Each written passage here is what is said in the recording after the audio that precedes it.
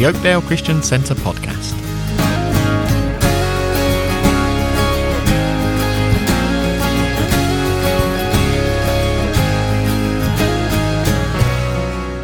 This week we continue our series on God's character as we look at God's name. The main reading is Exodus chapter 3. Verse 14 says, God said to Moses, I am who I am. This is what you are to say to the Israelites. I am has sent me.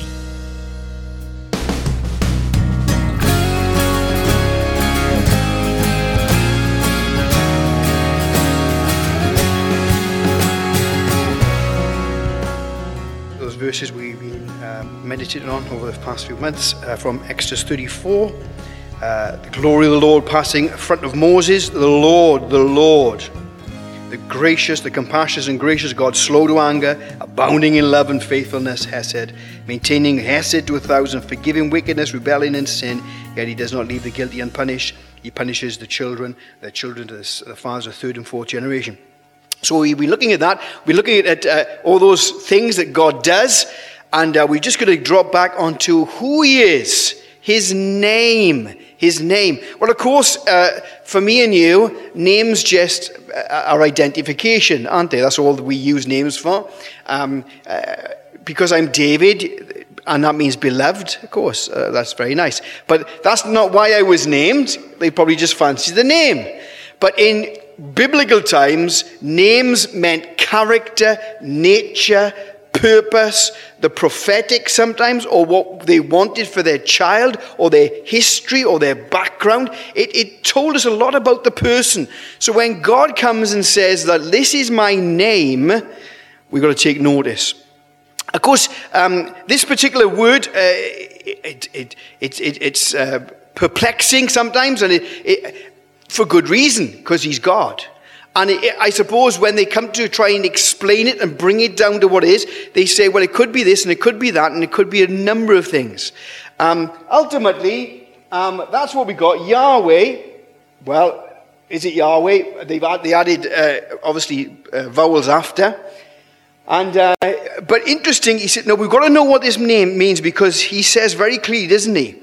In verse 15, the Lord, the God of Israel, the God of Abraham, Isaac, and Jacob, has sent me. This is my name forever, the name by which I am remembered from generation to generation. This is my memorial name. Like the Passover are a memorial. This is a name we've got to, again, to try and begin to understand, to see who God is. See how awesome he is. And when we begin to see what it really means, we think, Lord, forgive me for my weakness, my laziness sometimes, my lack of faith when I'm praying. Oh, Lord, I ask you for small things when he's the God of the universe. I am. Well, it is, I suppose, based around the verb to be, if you like, to be or not to be. It can mean I am, I was, I am, and I will be. Dave, that's all tenses. Well, of course, that's where God is trying to tell us. He's trying to tell us he is, he was, and he is to come. He is eternal, infinite. If we look at our tenses, past, present, future, we have a particular tense that puts ing on something, which gives us the continual tense. I suppose it's maybe like starts in the past and continues on. It's called the imperfect tense. And we could say ing. I am ing. No such thing, but we're just trying to get a picture of what God is trying to tell us. He is the awesome one. So much so this name was valued amongst the Jews. They wouldn't name it. They wouldn't use it. So what they did, and what we've got caught up in now, they used to replace it with the word Adonai, which is Lord. So a lot of our translations, I think NIV and a lot of others, put Lord in capital letters because that's what they said. They wouldn't name it. And you know what? There's something about that where they elevated the Lord and revered him so much they didn't want to name him. And I think we've gone too far the other way, haven't we? We're pretty flippant with God. Now he is our Father, and he invites us to come in with boldness and confidence, but we have lost that awesomeness of who God is sometimes, haven't we? So that's building a picture. God is revealing himself. Now that's the first thing we notice. God is a God that reveals. God is a God who's personal. I is a personal pronoun, of course. I am. He's a personal God. Now let's just read a couple of things we just need to just dwell on a minute. Psalm 9, 9-10. The Lord also will be a refuge for the oppressed, a refuge in times of trouble. And those who know your name will put their trust in you, for you, Lord, have not forsaken those who seek you. Those who know your name will put their... You see, once we begin to understand who God is, who else are we going to trust? Who else are we going to put our faith in? And you know what? It brings a bit of perspective, doesn't we? Because we get really, don't we get distracted by this and we get concerned about this and, Lord, you are awesome. Get a grip, Dave. This is dealing with eternal matters, great matters. So God is a God who is that? Who is like this? Well, let's read our first verse just to put us where we're supposed to be. Genesis 1. It's an easy one to get. Genesis 1, 1-4. In the beginning, God created the heavens and the earth, and the earth was without form and void, and darkness was upon the face of the deep, and the Spirit of God moved upon the face of the waters. And God said, "Let there be light," and there was light. And God saw the light, that it was good, and God divided the light from the darkness. See, God doesn't debate his existence, does he? Of course he doesn't. And neither should we in one sense, because when we began to see the magnificence of creation, that's all he's left us with is creation to point us to him. And then, of course, Jesus comes and reveals himself. But so the first thing we see is God exists. Dave, that's just a plain statement. Let me read something about what this man said. It is true we say God exists. And is it not true that in your life, the more honor and importance and virtue and power and beauty a person has to you, the more regard he is paid and the more respect he is shown, the more admiration he's received? Is that not the case? Of course it is. Then why is it I had such an insignificant place? Is God talking now? Then why is it I had such an insignificant place in your life? Since you say you believe in me, why didn't you feel more admiration for me and seek my wisdom more often and spend more time in fellowship with me and strive to know the way I wanted you to make all everyday decisions? See, some people think, how will God judge us? How will God sentence people? In our arrogance, we sometimes think there won't be any evidence, yet the evidence is overwhelming, isn't it? Listen to this. The defendant affirms that God exists. Yes, I do. But his personal life lived as though God made no difference. There's the evidence, isn't it? If God be God, then why are we not caught up with him? Why are we not saying, God, I'm going to go your way, however difficult, however problematic it is, I'm going to go your way. I'm going to be caught up with you. My time, Lord, is your time. I'm going to be caught up in worship. Don't care what people think. Lord, I'm going to talk about you, tell of you, live for you. Yes, we affirm God exists, but such a manifest inconsistency so often in our lives when we come to living for him or living in the knowledge of him. So there's God. He reveals himself. Up until then, we knew the name. That name was used prior to that. But now God recognizes, identifies this name and explains this name. He is self-existent. My being is from my being. My existence is from my existence. I am self-existent. I am who I am. I will be what I will be. And some people say, well, Dave, what does that mean? Well, we're going to break it down to see what that actually means tangibly. Let's read Psalm 90, 1 and 2. Lord, you have been our dwelling place through all generations. Before the mountains were born, all you brought forth the earth and the world. From everlasting to everlasting, you are God. So the first thing, if he was, he is, and he is to come, then he's telling us, as he just did then, I am from everlasting to everlasting. So he is infinite, he's eternal, there is nothing before him. So when we say, so often kids say, who made God? Well, no, God was from eternity, always been, always before the first spark of the universe, before anything created, God was. God was. And God was before that. Let's listen to these verses that Jesus dropped in. John 5, 25 and 26.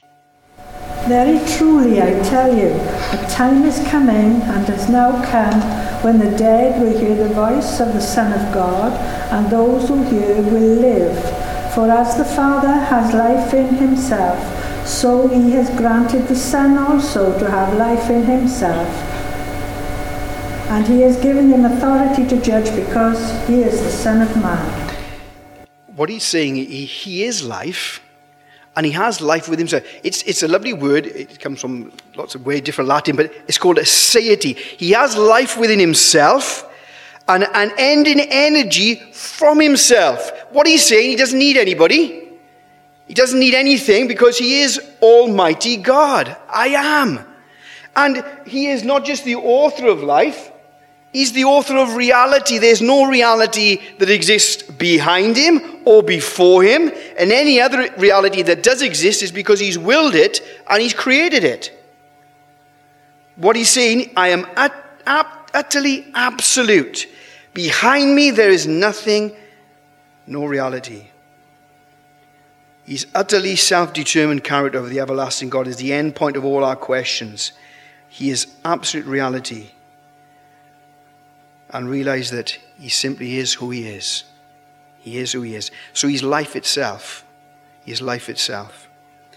The great thing about that is that he upholds things. Let's read these verses. Hebrews 1, 1-3. In the past, God spoke to our ancestors through the prophets. He spoke to them many times and in many different ways. Now in these last days God has spoken to us through his Son. God has chosen his Son to own all things, and he made the world through the Son. The Son reflects the glory of God. He is an exact copy of God's nature. He holds everything together with his powerful word. The Son made people clean through their sins, and he sat down at the right hand of God, the great one in heaven. Again, he's trying to bring it. He said, in him was life, and life was the light of man. John picks it up. There's no life outside of him, and he is life itself. The Hebrew writer says, he appointed everything. Through him all things was made. Listen to verse 3. And he upholds all things by the word of his power. When we talk about the fine-tuning of the universe, there's no accident. Of course it isn't. When they can bring it down to down to minute fine-tuning, is that by chance? Come on. Big Bang, the only Big Bang there was when God spoke, hit the water, and light exploded. That's the only Big Bang there was. Any other Big Bang, any other explosion causes chaos. Doesn't cause order, does it? An explosion? Well, not in my book anyway. And in science, it don't work like that. Explosions create chaos, yet there's great order. And he upholds things. The Bible says he adheres it. We talked about on Sunday, coheres. What about Colossians says the same thing?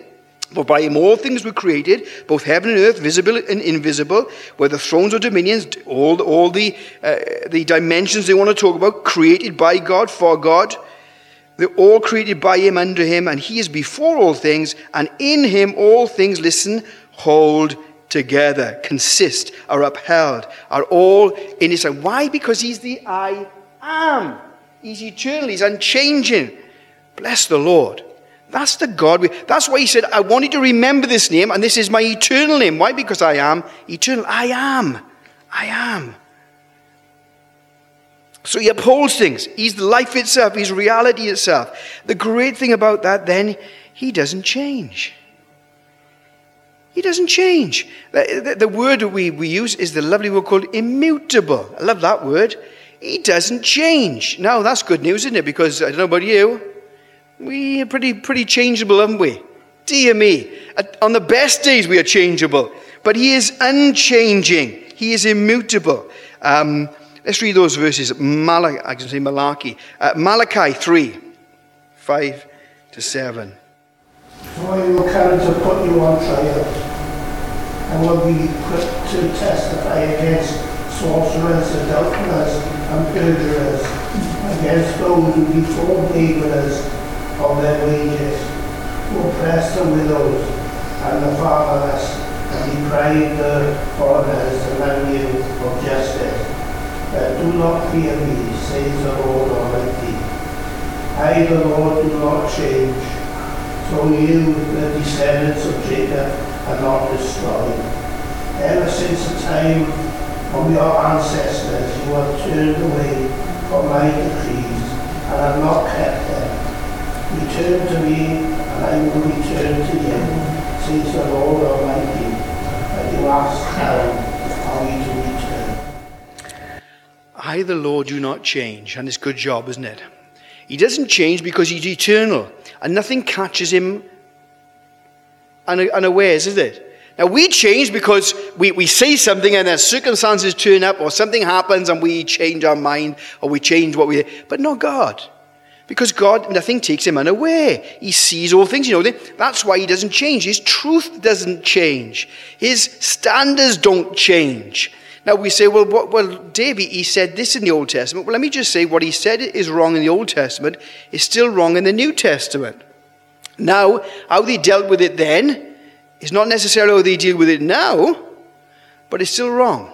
Because in the Old Testament, it was the death penalty.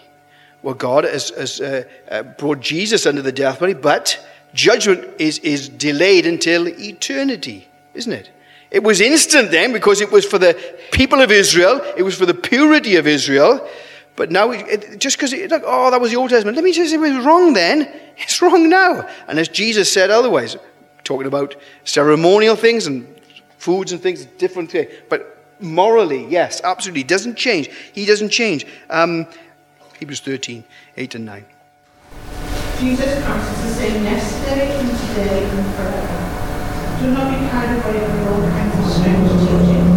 It is good for our hearts to be strengthened by grace, not by eating ceremonial foods, which is of no benefit to those who do so.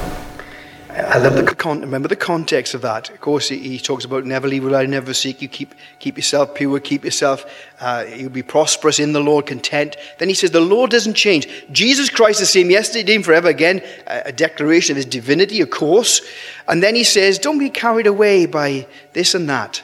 Why? Because Jesus is the same. And the gospel doesn't change. What did Paul say? Look, if someone comes with a different Jesus or a different gospel, even if I come and preach a different gospel, he said, chuck me out. He said, chuck me away, because there's only one gospel, only one way. And Jesus doesn't change. He's immutable, beautiful, fantastic. The Bible says Jesus, the Lord doesn't change like shifting shadows. There's no parallax with him. He's a good God. And from him, all the good gifts come. James 1. So that's who, when he says, I am, he is immutable. He cannot change. He is awesome. And life itself comes from him. What are these verses? Isaiah 40, 25, 31, I think. To whom will you compare me? Or who is my equal, says the Holy One? Lift your eyes and look to the heavens. Who created all these? He who brings up the starry host one by one, and calls them each by name. Because of his great power and mighty strength, not one of them is missing. Why do you say, O Jacob, and complain, O Israel? My way is hidden from the Lord, my cause is disregarded by my God. Do you not know? Have you not heard? The Lord is the everlasting God, the creator of the ends of the earth. He will not grow tired of it, and his understanding no one can fathom. He gives strength to the weak and increases the power of the weak. Even youths grow tired and weary, and young men stumble and fall. But those who hope in the Lord will renew their strength. They will soar on wings like eagles. They will run and not grow weary. They will walk and not be faint.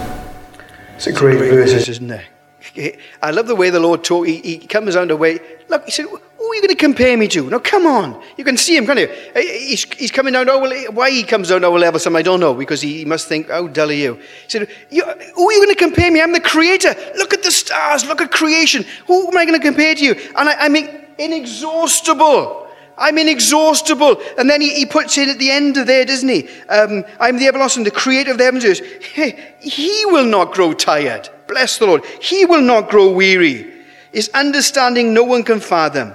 Then he talks about me and you and even the young people, he said, grow tired and weary. Then he drops this in, but those who wait upon the Lord, those who put their lives in the Lord, those who get entwined with the Lord. That's what, remember we talked about the rope that entwines. If you get entwined with the Lord, you will rise up with wings as eagles. You will run and not faint, walk and not get weary. Why? Because he is inexhaustible. He cannot change. He is life itself. Let's read, we've read these verses the other day about Paul. Again, he's talking to those intelligentsia, trying to get them right back to the beginning, but then bringing God into their hearts. Acts 17, 22-30. Then Paul stood in the midst of the martyr and said, Ye men of Athens, I perceive that in all things ye are too superstitious. For as I passed by in the elder devotions, I found an altar with this inscription, to the unknown God, whom therefore ye ignorantly worship, him declare I am here. God that made the world and all things therein, seeing that he is Lord of heaven and earth, dwelleth not in temples made with hands, neither is worship with men's hands, as though he needed anything, seeing he giveth to all life and breath and all things, and hath made of one blood all nations of men, to dwell on all the face of the earth, and hath determined the times before appointed, and the bounds of their habitation, that they should seek the Lord, if haply they might feel after him, and find him, though he be not far from every one of us. For in him we live and move and have our being, as certain also of your own poets have said, for we are also his offspring. For as much then as we are the offspring of God, we ought not to think that the Godhead is like unto gold, or silver, or stone, graven by art and man's device. In the times of this ignorance God winked out, but now commandeth all men everywhere to repent. Paul, what a great sermon. Come back to the Creator, not just any Creator, the Creator of everyone, all things, and because he lives, we live. He said we live and move and have our being because he exists. If God did not exist, we would not exist. If God takes his hand away from the earth, his protective hand, as he will at the end, the Bible says everything will be burnt up, new heaven, new earth. You say, what is that? It looks like, in my small estimation, like a nuclear, because the Bible says he let go of those forces that he's holding all together. He's holding all the atoms together, and he'll say, right, let it go. And the Bible says it'll just be everything incinerated. And then he'll renew everything, new heaven and earth. Why? Because he's got to make a new heaven and earth. Why? Because this is fading.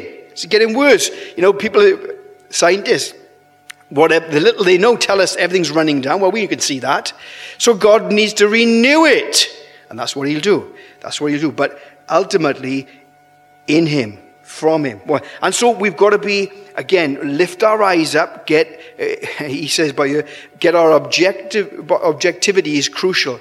Why? Because remember, we're not creating a God in our own image. This is the awesome God. So whatever he says, even the things I don't like, the things that cut across, I'm going to elevate him. Why? I'm going to know him, the God who is who he says he is.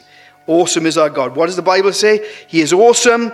Nothing can compare. Incomparable. Bless the Lord. Psalm 40, verse 4 and 5.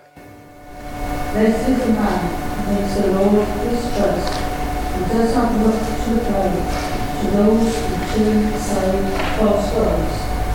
Many, O Lord, our God, our brothers we have done, the things we plan for us. No one can reach out to you. We like to speak and tell of them, they would be too many to declare. Nothing compares to him. You see, listen to what Isaiah 40 says. This is interesting. We just read it, but there's a few verses beforehand. It's a little bit sobering. All the nations are as nothing before me. They are accounted by him as less than nothing and emptiness. So don't think you're anybody, mind. Yeah, isn't it? Man puffs himself up, but the Bible says nothing compares to him. Everything depends on him. Listen to this. Everything is secondary. The universe is secondary. Let that sink in. You are secondary. Humanity is secondary. God is primary. He's absolutely first. He's the last. He's glorious. Everything else is secondary. We forget that, don't we, sometimes? Because the lie of the devil says, you're pretty good, Dave. The Lord owes you a lot, doesn't he? No, he don't owe us anything. He don't owe me or you anything. But his mercy and his grace.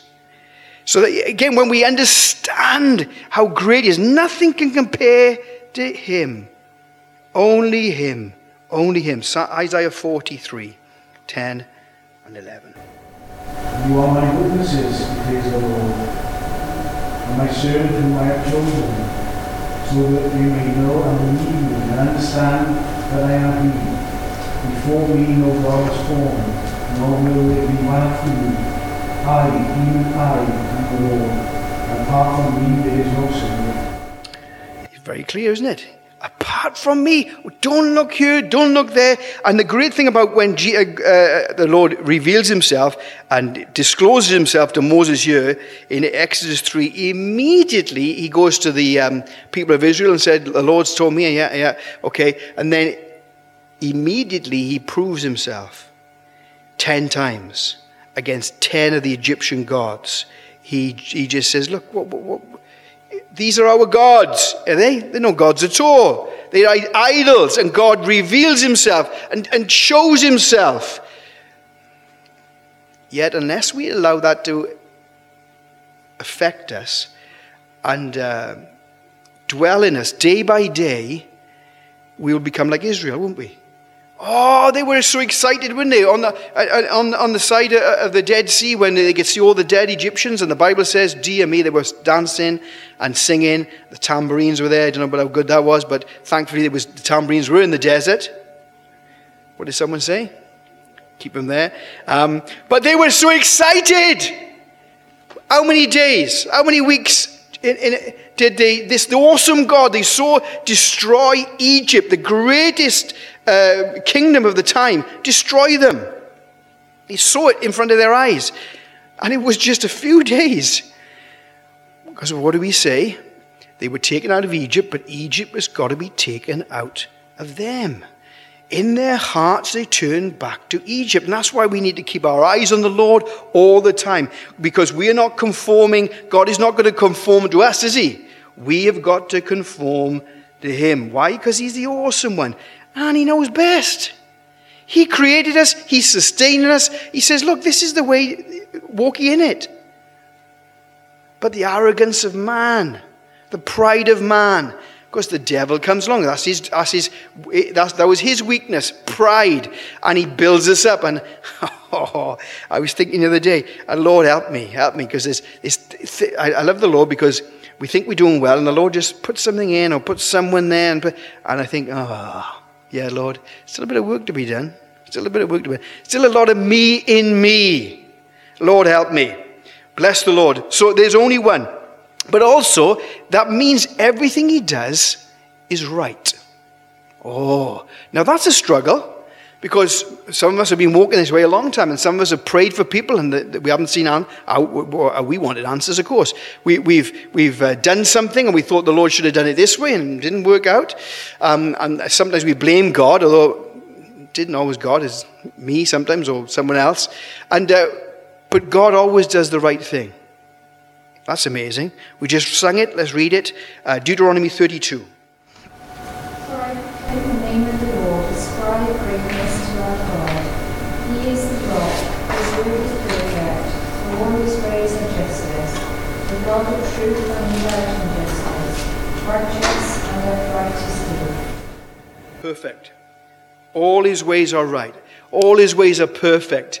Now, that's where faith comes in, then, you see. Because we've got to rest in him. We've got to say, Lord, okay.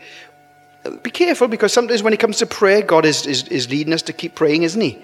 Pressing in, persevering. Sometimes we give up too quickly. Yeah, there's no doubt. I'm sure we'll get to heaven and we'll think, Lord, I know I should have prayed more of that and I would have come through. But sometimes you just got to rest in the Lord because he knows best. He's perfect. His ways are perfect. That's amazing. So we don't have to get head up. God has no beginning, self-existent, eternal power. God is not without end. Bless the Lord. He's the absolute reality. He's utterly independent of us. Everything depends on him. Nothing compares to God. God cannot be improved. Now, we think we can improve him, don't we? But absolute perfection cannot be improved. That takes faith then to trust him. Lord, I know you know best. When I get to eternity, I'll see you did know best. I look and think, oh, that's why you did that, Lord. That's why that happened. God sets the ultimate standard. He's the standard. He himself is the standard of right, the true, the beautiful, the magnificent, the wonderful. He is the ultimate standard. Always does right, and nothing is worth more. He is the most valuable, the most important person in existence in the universe. He's worth more of interest and attention and admiration and enjoyment than all other persons and all other realities put together, including the universe. And you know what? He wants us to enjoy him. He wants us to know him. That's the great God. This is the God that we're talking about. That's awesome, isn't it? And we say, well, I'm not sure, Dave, if this is the God. Well, let's see what Jesus said. Bless the Lord. Jesus comes along. This is what he says. John 8, 57 to 59. You are not yet 50 years old, they said to him, and you have seen Abraham? Very truly I tell you, Jesus answered, before Abraham was born, I am. At this they picked up stones to stone him, but Jesus hid himself, slipping away from the temple grounds. I am. Now, they knew exactly what he was meaning because that's why they tried to kill him. You, who a man claimed to be equal with God.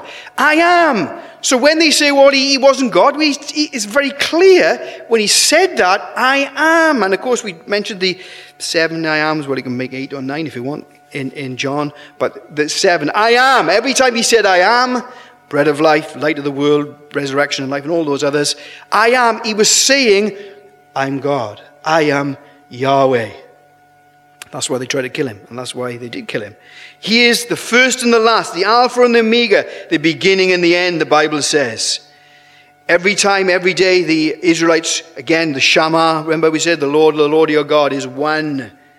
The Lord, Yahweh, Yahweh. Of course, they say Lord, they won't say the name. So our God tonight, he is an awesome God. I am. I was, I am, I will be. Awesome is his name. Why? Because that's who he is. Our God, when we begin to see who he is, our faith rises. All his promises we can stand on. We know he's going to be with us. He's never going to leave us. That's because his character, his provision, his power. Bless the Lord. We just read about his power, didn't we? There was a wait upon the Lord shall renew their strength. Bless the Lord. And it's all guaranteed. Why? It's guaranteed in his name. Dave, this is my name. Remember it. This is my eternal name. As a memorial from generation to generation. I am. Bless the Lord.